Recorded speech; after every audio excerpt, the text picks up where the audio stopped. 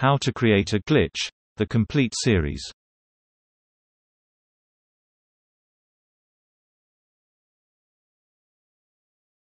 Chapter 5 – Territoriality and Context.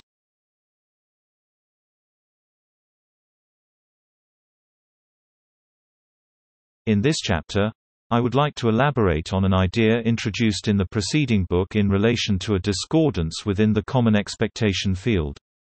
In summary, when mirroring breaks down in a social exchange, there is a corresponding increase in social tension. That increase in social tension is corrected by one of the participants exhibiting postural releases. These are movements of posture or posing which represent the gradual elimination of idiosyncratic, discordant positions, postures and their replacement with a mirrored expression. Mirroring is ultimately about cooperation. Social participants behave in such a fashion so as to produce a lubricated social interaction through mirroring.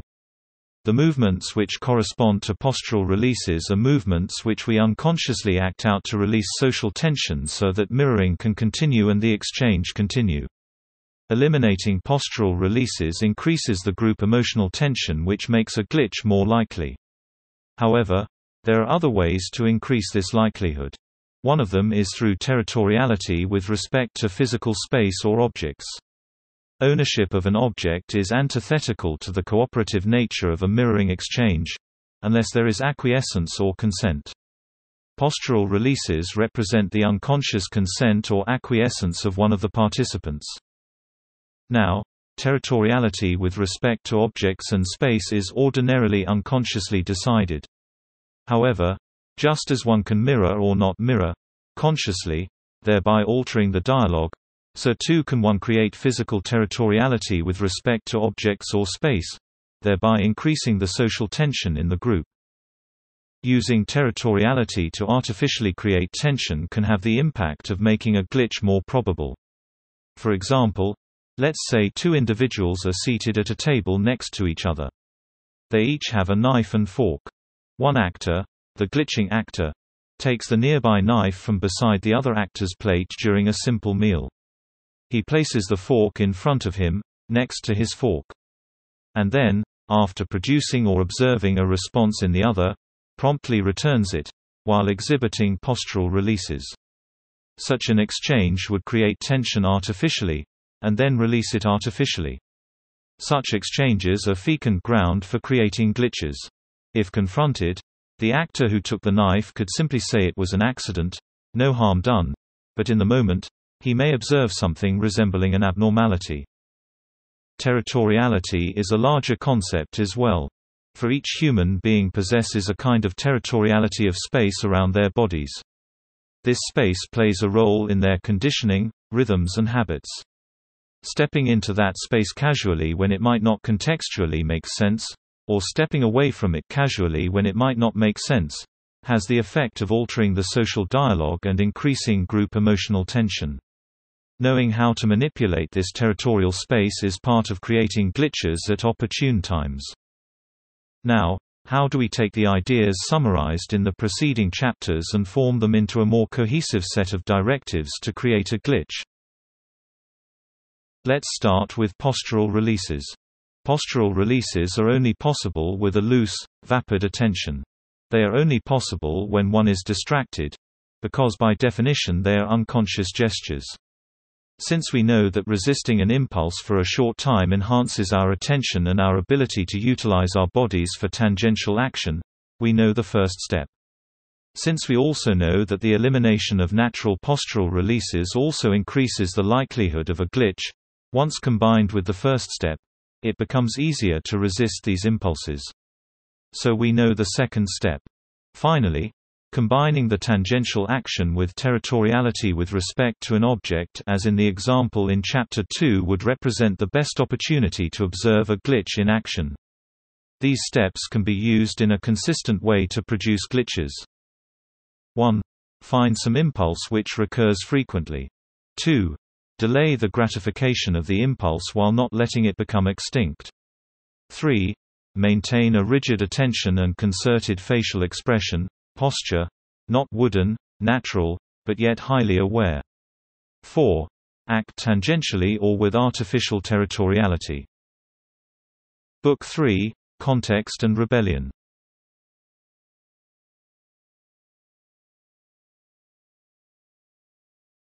Glitching is ultimately about rebellion. It is ultimately about finding the limits of oneself and one's reality.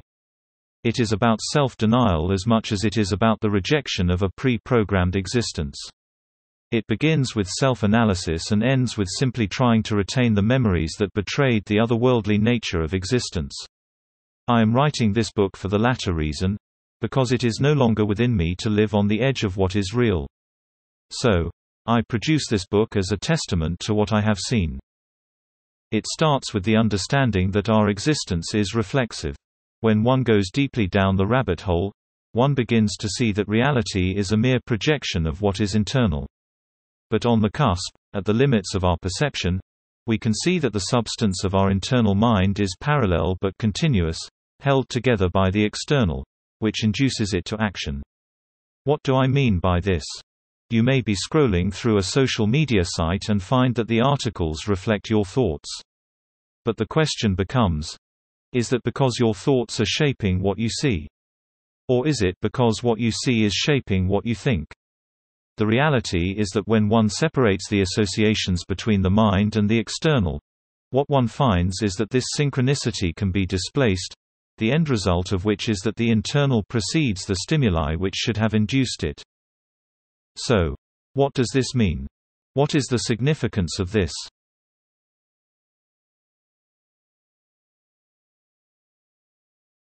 There are a few possibilities. First, that which we think is pre-programmed or predestined is such that separating our consciousness from the externalities which induce it has the effect of liberating our stream of consciousness in time, but not in content. Second, it is also possible that in separating the mind from its externalities, what one is doing is separating the self from the continuity created by an interface with intersubjective content. To elaborate, perhaps in separating the mind from its intersection with a cohesive outward-inward experience, one is stepping into a reality created purely for the self. In effect, escaping the intersection of one's conscious experience with the substance of reality has the effect of isolating oneself in a bubble universe created purely by one's subjectivity. I cannot answer this question in a definitive way. But I can grasp at answers through other experiences. If one escapes one's own intentions, steps beyond the purview of one's gratifications, what one will find is that reality seems to take on a peculiar shade. This bubble universe created by one's subjectivity is not purely one of passive observation. It is a reality which is interactive, truly real, in its own fashion. It is a reality where individuals behave in a peculiar fashion. For example, one might conceive of the desire to visit a convenience store to purchase a chocolate bar. One might, then, at the last minute, do something different. Not a preconceived plan, mind you, but a spontaneous change in direction, unrestricted by one's intentions or imagination. If one was to act in this way on a regular basis, one might find certain things become observable. First, it is not uncommon when one behaves in this fashion to experience others acting in strange and unusual ways. They might chase you, or speak to you, as if they know you. They might follow you or mirror you in unusual ways. Or they might try to direct you back on course, away from this faulty line of thinking, back to the enclosure of your intersubjective self. You may see or hear people doing peculiar things or saying absurd things, which make no sense in the context. So the question becomes, why? Context is the foundation of uniformity. It is context which preserves the meaning of what we experience within the gamut of our intersubjective space. It is usual for people to make statements or do things which are ordinary, if we contextualize their actions. The truly unusual takes place at the wrong time or in the wrong place. There is nothing more to observing a glitch than observing something out of time or place. So, what is the foundation of context? Context is based upon ordinariness. It is based upon routine, or habit, or system, or organization. It is based upon schedule. All of these things intermingle to create our expectations for what is and should be. Observing a reality which is truly unusual requires nothing more or less than destroying the context. How does one destroy the context?